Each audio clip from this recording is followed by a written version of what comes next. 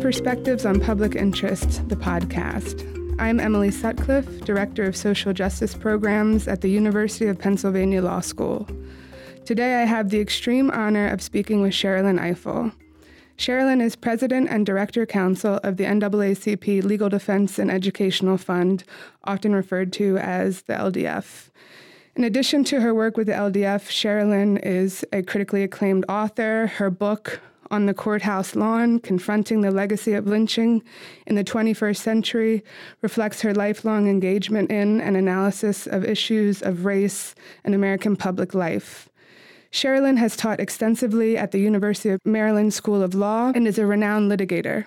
Among her successful litigation was the landmark Voting Rights Act case, Houston Lawyers Association versus Attorney General of Texas, in which the Supreme Court held that judicial elections are covered by the provisions of Section 2 of the Voting Rights Act. Sherrilyn, thank you so much for being here. Thank you for having me. So you're joining us as our honorary fellow during our annual Public Interest Week. We couldn't be more thrilled to have you here. Our theme this year is Justice for All. What does a society or even a world that fosters justice for all look like to you? In what ways do you see this principle alive in certain parts of American society? In what ways is it absent? That's a great question, in that it's almost a question that you have to ask yourself as a way of stoking and making sure that your dream of the world that you want to exist is still alive. I don't think there is justice for all anywhere in the world, but it's an aspiration. And that's really critical to being a civil rights lawyer, I think, is to have this intense aspiration, to have this intense belief in what the world can and should be, and to work towards that end, even if you haven't seen it someplace else. The tradition of, the pioneering civil rights lawyers who served and were trained under Charles Hamilton Houston in the early 20th century, Thurgood Marshall and Jim Nabrit, and then the early LDF lawyers, the Jack Greenberg and Constance Baker Motley and Robert Carter. All of these individuals were working to create an America that didn't exist.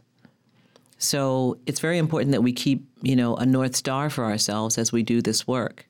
Justice is episodic often. I'm not sure that I would feel comfortable saying this is a place where there is justice for all, because there might be justice for all today, but it might be different tomorrow. It really depends on the circumstance and the moment that you're in. What I do know is that there is a constant wave and push and commitment of many people in the legal profession and outside the legal profession to make our justice system just. And that it is one of the most critically important projects of democracy, which is how I think about the work that I do. I don't think about it in narrow terms. I think about it in broad and fairly soaring terms. I do think we are doing the work of democracy building. That commitment, the commitment that those of us who do this work have is to shape our democracy in ways in which the notion of equal justice, the notion not just of equal justice, but of just justice, is central to the vision of what the world we want to live in looks like, that people feel that they will be treated fairly by a system of laws upon which we have consensus, and that those laws carry with them elements of compassion as well as, rationality and practicality, coherence, and so forth, but that we express our values through our laws, and then we further express our values by how we apply those laws and how those laws show up in the lives of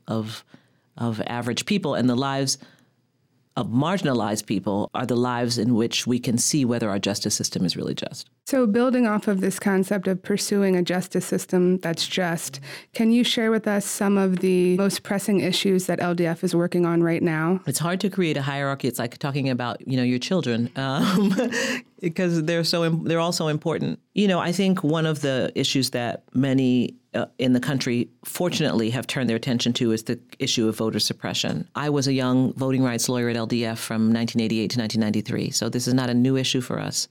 Thurgood Marshall successfully challenged the all-white Democratic primary in the United States Supreme Court in 1944. That's 20 years before the Voting Rights Act was enacted. So I do think it's important for people to understand the long trajectory of this effort to ensure that African Americans and other racial minorities have full access to the ballot, but most of all have full opportunity to express themselves in the political process. This is vitally important, I think, because the whole idea of voting rights was not just that it was a symbolic gesture, that it's true that civil rights activists in the 1960s understood the symbolic importance of being able to walk up and cast that ballot, without being beaten by the local sheriff, without having to pay a poll tax, without having to answer, some understanding clause, without having to prove that your grandfather could vote in 1850. There is something really powerful about the citizenship statement that is expressed when you're able to do that, free from restriction. But on a very fundamental level, the right to vote and the ability to participate equally in the political process is about controlling the destiny of your community, your family, and yourself, and our country. And so it's among the most important things. And we do a lot of work challenging voter suppression. We challenged Texas's voter ID law. That was the law that was passed right after the Supreme Court's decision in Shelby County versus Holder. And the law essentially required voters in Texas to have a government-issued photo ID of a certain kind and eliminated the identification that had been used in the past, including the ID that was held by our clients who were students at Prairie View A&M, historically black college in Texas, and they were able to use in the past their it's a state university, their state university ID as a valid ID to vote. That was outlawed. Tribal ID, if you belong to a Native American tribe, was outlawed as sufficient to vote. Various government employment IDs were also deemed insufficient. But if you had a concealed gun carry permit, that was regarded as a valid form of identification to vote. So it was the most stringent voter ID law in the country, and we won that case at trial. At trial, the trial judge found that the law was enacted for the purpose of discriminating against African American and Latino voters. We're currently in the midst of a challenge to Alabama's voter ID law, and we do a lot of challenges in local elections around the country, too, because we think that local power is really important. We're also really, obviously, interested in criminal justice reform and criminal justice matters. We've been engaged with that for a long time. We've been really at the forefront of death penalty litigation for many decades, and it was LDF that litigated the case in which there was a moratorium on the death penalty for a very brief period in this country. And we won a death penalty case in the United States Supreme Court 2 years ago. Our death penalty cases focus on the role of race and racism in the imposition of the death penalty as a way of demonstrating its arbitrariness and, in our view, unconstitutional nature. But we also care about other aspects of the criminal justice system as well. We have a policing reform campaign, and we've been very deeply involved and engaged in the issue of police killings of unarmed African Americans and unconstitutional policing in a variety of places. We work intensely in Baltimore, Ferguson, North Charleston, New York.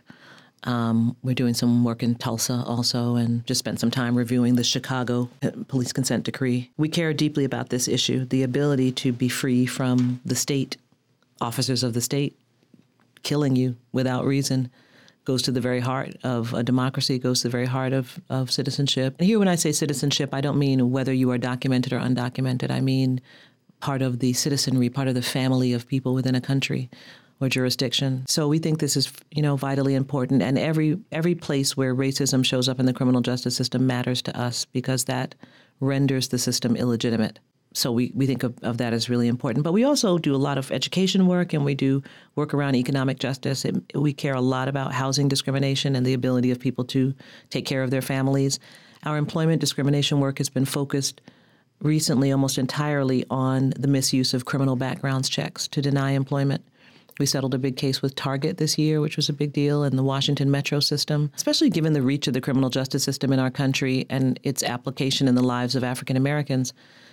The misuse of criminal background checks, that is using them as an absolute bar to employment, essentially holds out the possibility of creating a kind of unemployable class of people in our country.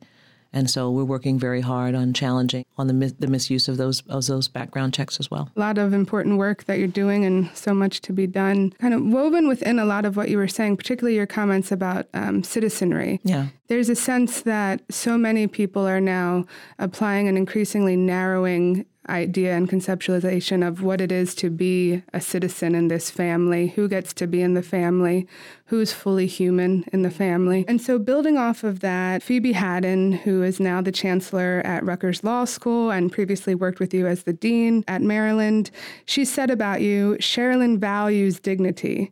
She is very strident about making sure that everyone gets the kind of respect they are entitled to.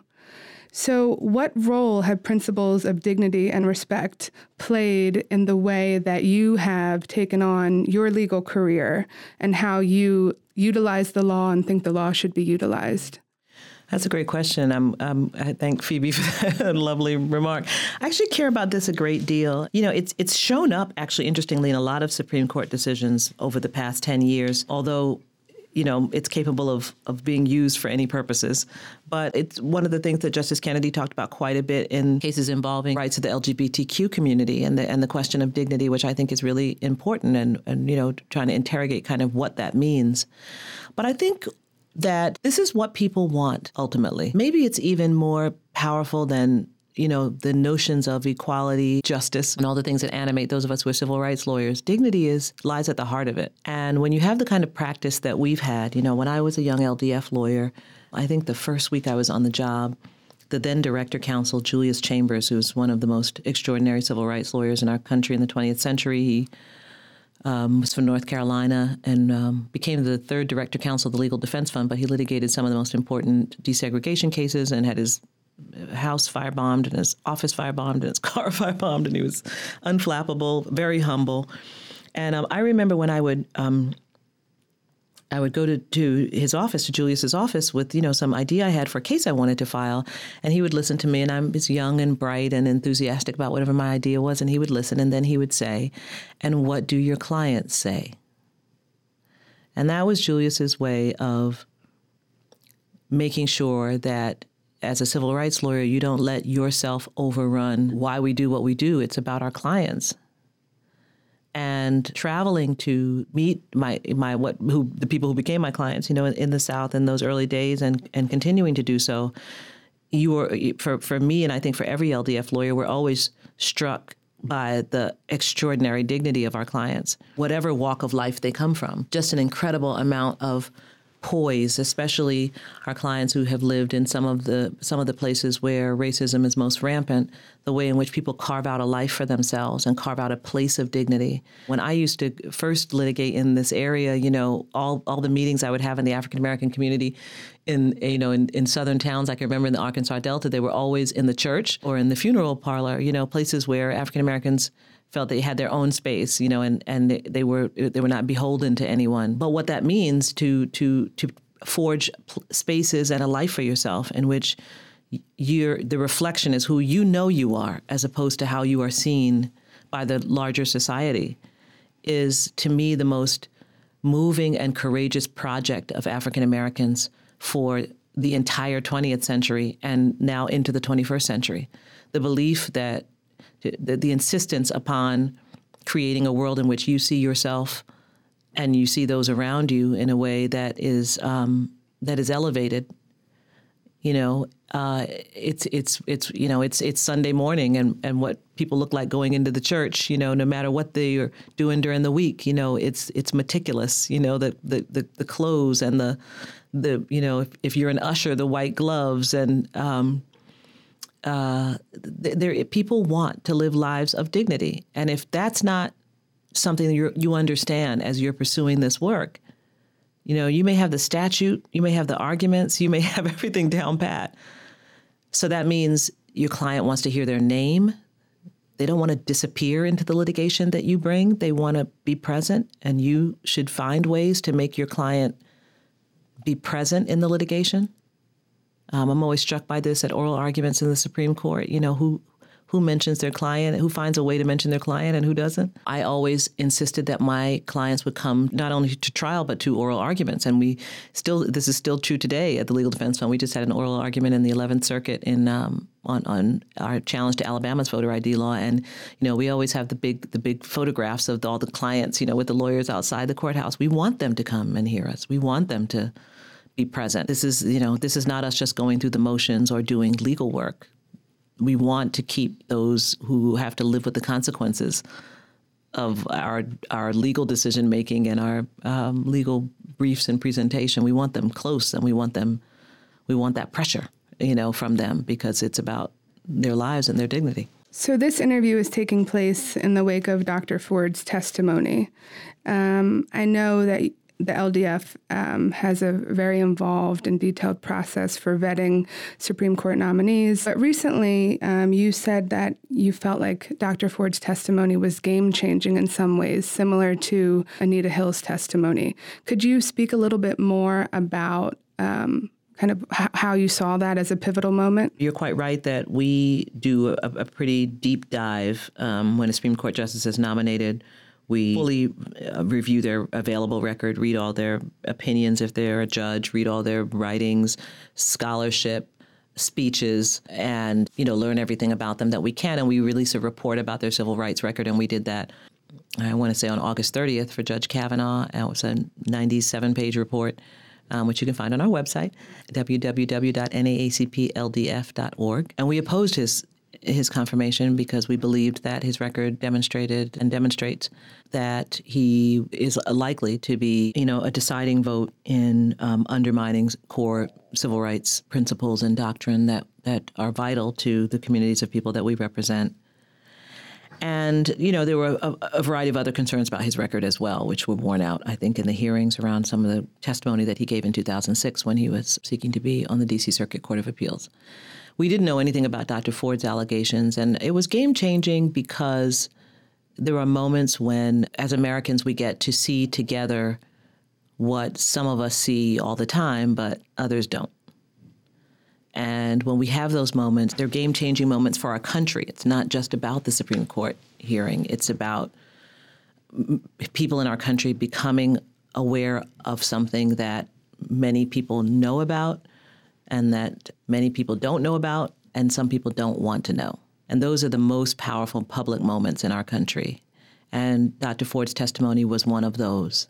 And so I think that whatever happens with this confirmation, that by the time this podcast airs, there will be a decision one way or another, we can't unhear what we heard. We can't forget what we felt when we heard it. And we really do have to keep alive and keep going what should have happened in our national spirit as a result of what we heard that day from Dr. Ford and also from Judge Kavanaugh. Because that presentation of anger, that almost incoherent expression of anger, is also something that some people know about and other people don't. So I think it's going to be up to us as a country to think through what we do with this. This is not just about personalities. This is about the reality of life in our country, that sexual assault is real. The consequences of it are real. I was struck by something Dr. Ford said in an interview before her testimony. She said, she'd put this incident away in her mind, and she described in her testimony, of course, how it kind of came back to the fore. But she said she realized upon reflection that this incident that happened derailed her for, she said, 4 or 5 years. And I can tell you even now, this is maybe 10 days since I read that, it's the thing that stays with me the most, because we have to ask ourselves the question, do we care about 4 or 5 years in the life of a girl? Because I know lots of girls who've been in that same circumstance and who have been similarly derailed. So she's Dr. Ford now. She's an accomplished, very impressive woman, wife, mother. It still matters that she was derailed for 4 or 5 years. So I think when we even put aside for a second the actual, confirmation process, that's why it's game-changing, because it raises questions for us. It holds up a mirror. And it's interesting. That's, to me, what the work of civil rights activists and lawyers do also. We're always holding up a mirror to the country and making the country confront something they don't want to see. Think about all of the incidents of police killings of unarmed African Americans, an issue that many of us have been working on for a long time, for decades even. Seeing Eric Garner killed on television in 2014, killed in New York. For some people, that may be the first time they saw someone killed. Seeing Walter Scott running in that park and shot in the back. So people may say, well, where's police reform? Is it going to happen? We can't unsee what we've seen, though. And so there is a kind of built-in accountability that happens at these moments when we are compelled to confront ourselves and we're compelled to confront the worst of us. There are great things about this country, but there are some very serious problems, too, that have to be confronted. So that's what I mean when I say it was game-changing. It's potentially game-changing for the confirmation of Judge Kavanaugh. I think it's also game-changing for how we think about who are the elite people in our profession who follow a pathway that they believe rightfully should end at the Supreme Court, about how we silence girls, about how we treat people who have been victims of sexual assault, about how we judge credibility when it's someone who's white and accomplished, and how the credibility of my clients is judged. There's a lot there. So that's what I mean. And I think we're only beginning to unpack it. It's not going to be unpacked in short order, and certainly not simply by a vote of the United States Senate. In other interviews, you've talked about your parents coming from Panama, your mother's death when you were very young, being the youngest of a big group of siblings, growing up in Queens.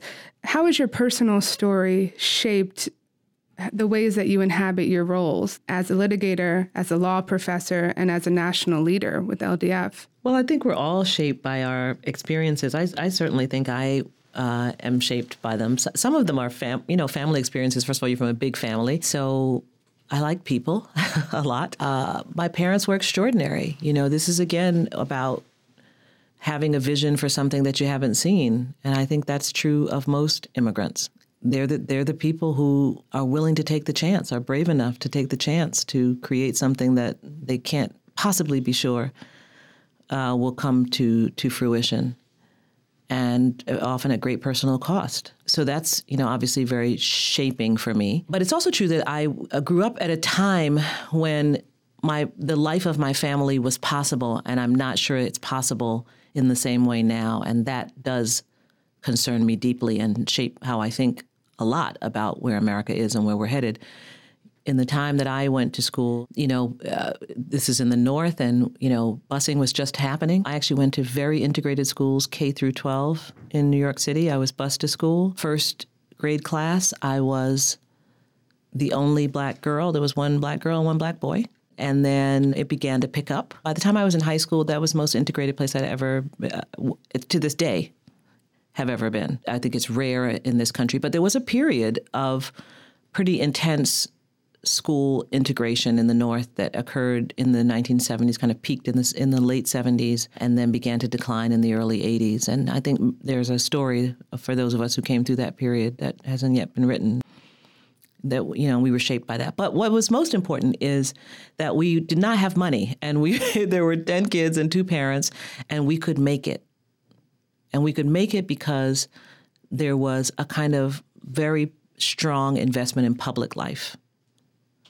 And public life at that time was not demonized in the way it is today. And if there's one phenomenon that's happened in America, it's the demonization of everything that is public.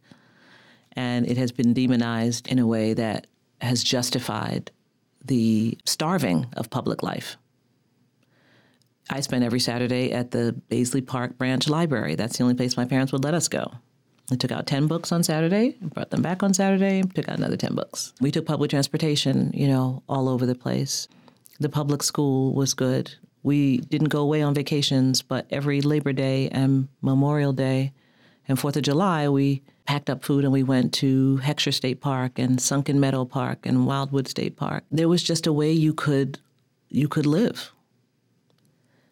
I don't think that a family with 10 kids could live in that way, could strive. My sister and brother who went to City College, I remember that the tuition was $85 a semester. And I can remember, it was never paid on time, and it was like a big deal, to try to pay the $85, But it was $85. And, and then it was like you couldn't get your books because you didn't have any money, but they could try to do it, My brother who, largely as a result of the work of organizations like LDF, could get into the local 3 electrical union, and at a time we really pushed to desegregate many of the unions, and my father, who worked very hard on that as well to get him into the union.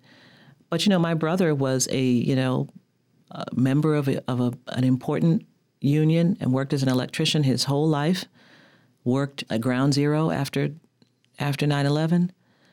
It was my brother who signed the promissory note for my student loan when I got into Vassar College, because he had a house that he was able to buy because he'd had that great union job. And so that's how it was done. It was like there was all this public support that allowed us to support each other, and that allowed, us to then have a family that has a doctor and a lawyer and 4 nurses and a teacher with a doctorate, and, all of that stuff came out of the way in which we could live that kind of life. And we have starved every one of those areas that I've just described in ways that I think make that kind of life very difficult. So that's the most shaping part of it for me, that it's not about the people. So now what we do is we demonize the people as though they're not good enough and they're not working hard enough and they're not ambitious enough, when I know that not to be true, when I know that it is the apparatus that has to be there to support people who are trying to make it, whether they are immigrants or non-immigrants. And when I was younger, there was more of that support.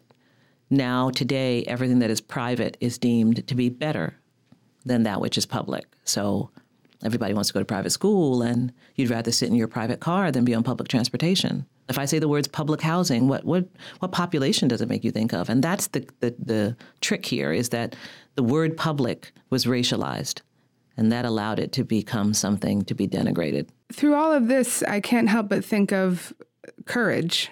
What role do you see courage playing in, as you so perfectly put it, kind of the fight to help justice to be just? And where have you seen, courage in your career? I don't think of myself as courageous at all. I do think that because I dreamed of being a civil rights lawyer from the time I was a girl. So I'm literally living the dream. I'm not doing anything except the thing that I know I was called to do and that I wanted to do. So I'm not making a sacrifice in any way because I'm pinching myself at all times that this is happening, So leaving myself aside, though, I think that I see courage very differently. I think, I know people talk about heroes, and I just, I see women standing at the bus stop in Baltimore, in their nursing smock when it's still dark out, and they're counting on their kids being able to get to school, even though they're not there because they have to go work. I just, the courage of just living that kind of life and waking up every day and putting both feet on the floor and getting out there. And even if you are not paid well, working incredibly, hard and working long hours and insisting that your kids, are go to school and are dressed properly and making whatever's in your cupboard into a dinner, finding ways to find joy in a very modest life, knowing who you are despite all of the effort that's put into telling you who you are in this country. We're just a million messages coming at you all the time about who you are, what you should believe, what you think, where you should be, what you should hope for, what you should wear, where you should live. And I think that every day people make decisions about who they want to be, in spite of all of those relentless, unending messages that are coming at them. So I think increasingly to be an individual of principle is a very courageous thing, to decide that you want to be who you are, that you want to be unusual, that you don't mind being unusual, that you don't mind being compassionate. I think it's very courageous. I think having the courage to be compassionate is one of the things I hope will increase in this country. And that means, even with people you disagree with, because, there are people I vehemently disagree with about a range of issues that I think are deeply moral issues and issues of justice. And even to them, I feel some measure of compassion. I think there are people who are deeply broken and can't be reached, but I do think that there are also people who are deeply broken and can be reached. I think the courage we need at this moment is that courage. It's much less. It's not the military parade that the president seems to want so badly that celebrates, whatever. Yes, of course, people who face war and who face death on the front line, that takes courage beyond my imagining.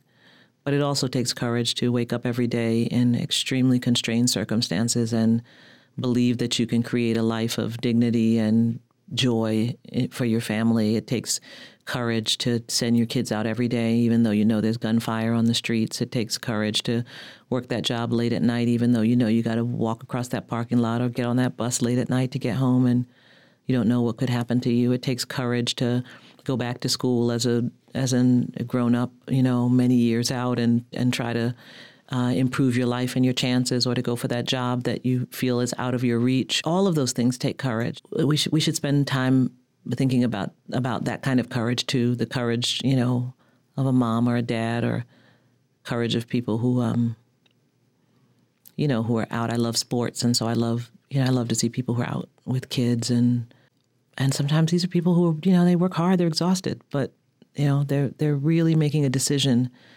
to blow through all the noise. For our last question, in a recent speech at Penn, Catherine McKinnon was asked about hope, and her response was something along the lines of, "I don't do hope. I do over my dead body."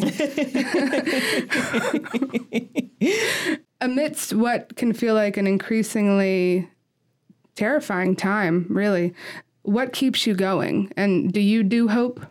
Oh, that's a good one. I don't know if I would describe it that way. I mean, I'm kind of like permanently leaned in at all times. So there's not a time where I'm checking out. That's not happening. I'm actually always undergirded by the past. And that's the important part of leading an organization like the one I lead, because the work that the early LDF attorneys were doing, they did at a time that was, there was no blueprint for what they did.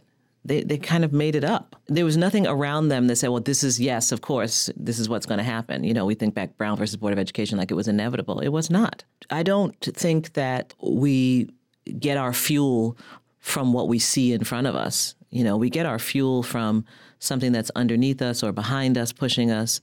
And for me, I'm very connected to that idea about the people who came before me in my work, the people who came before me in my family, the extraordinary vision of those people.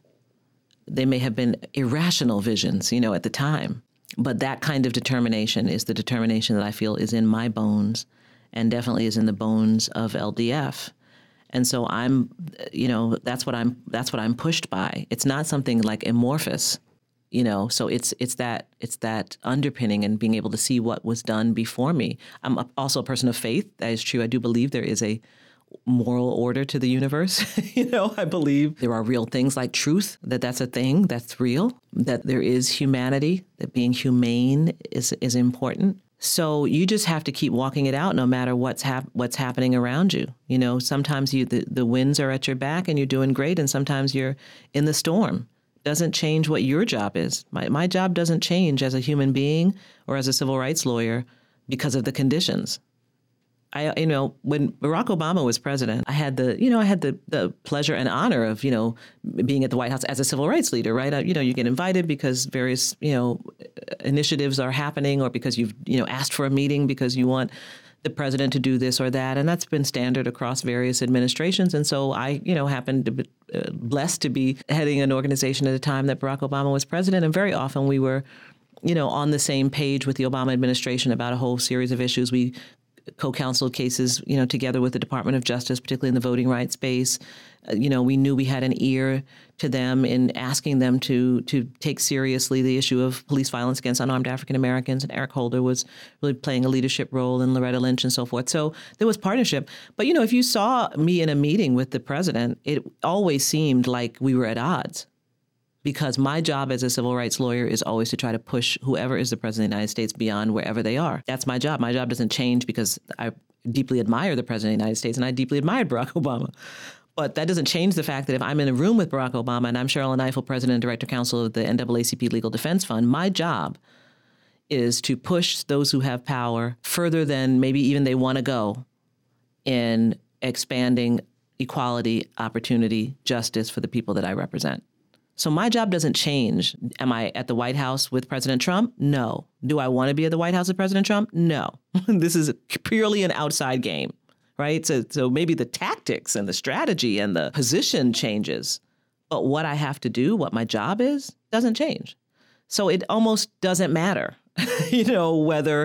whether I'm guided by hope or not, right? Of course, I think you have to have hope. You have to believe in what you're doing. You have to. You're not fanciful, but you believe in what you're doing. You should believe in whatever you undertake. I like winning, and so I start out with the belief that I'm going to win.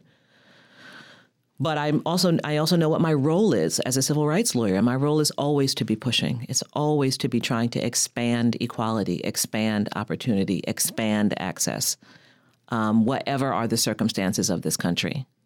I don't anticipate in my lifetime that we will be at Shangri-La, where this country will be, fully just and fully equal, and where there will be access and opportunity for all. I don't anticipate that in my lifetime we'll get there. So that must mean there's more pushing to be done. And so long as there is some, that's my job. And therefore, whether the conditions are harsh or the conditions are favorable, I still have to do what I'm here to do. Sherilyn, thank you so much for taking time out of your extremely busy schedule to have this talk with us. And to our listeners, I hope you all and all of us here will remember to do our job, to identify what our jobs are, and to find hope and resilience in doing them. This podcast was produced by the University of Pennsylvania Law School. Learn more about public interest lawyering at law.upenn.edu/public service. Thanks for joining us.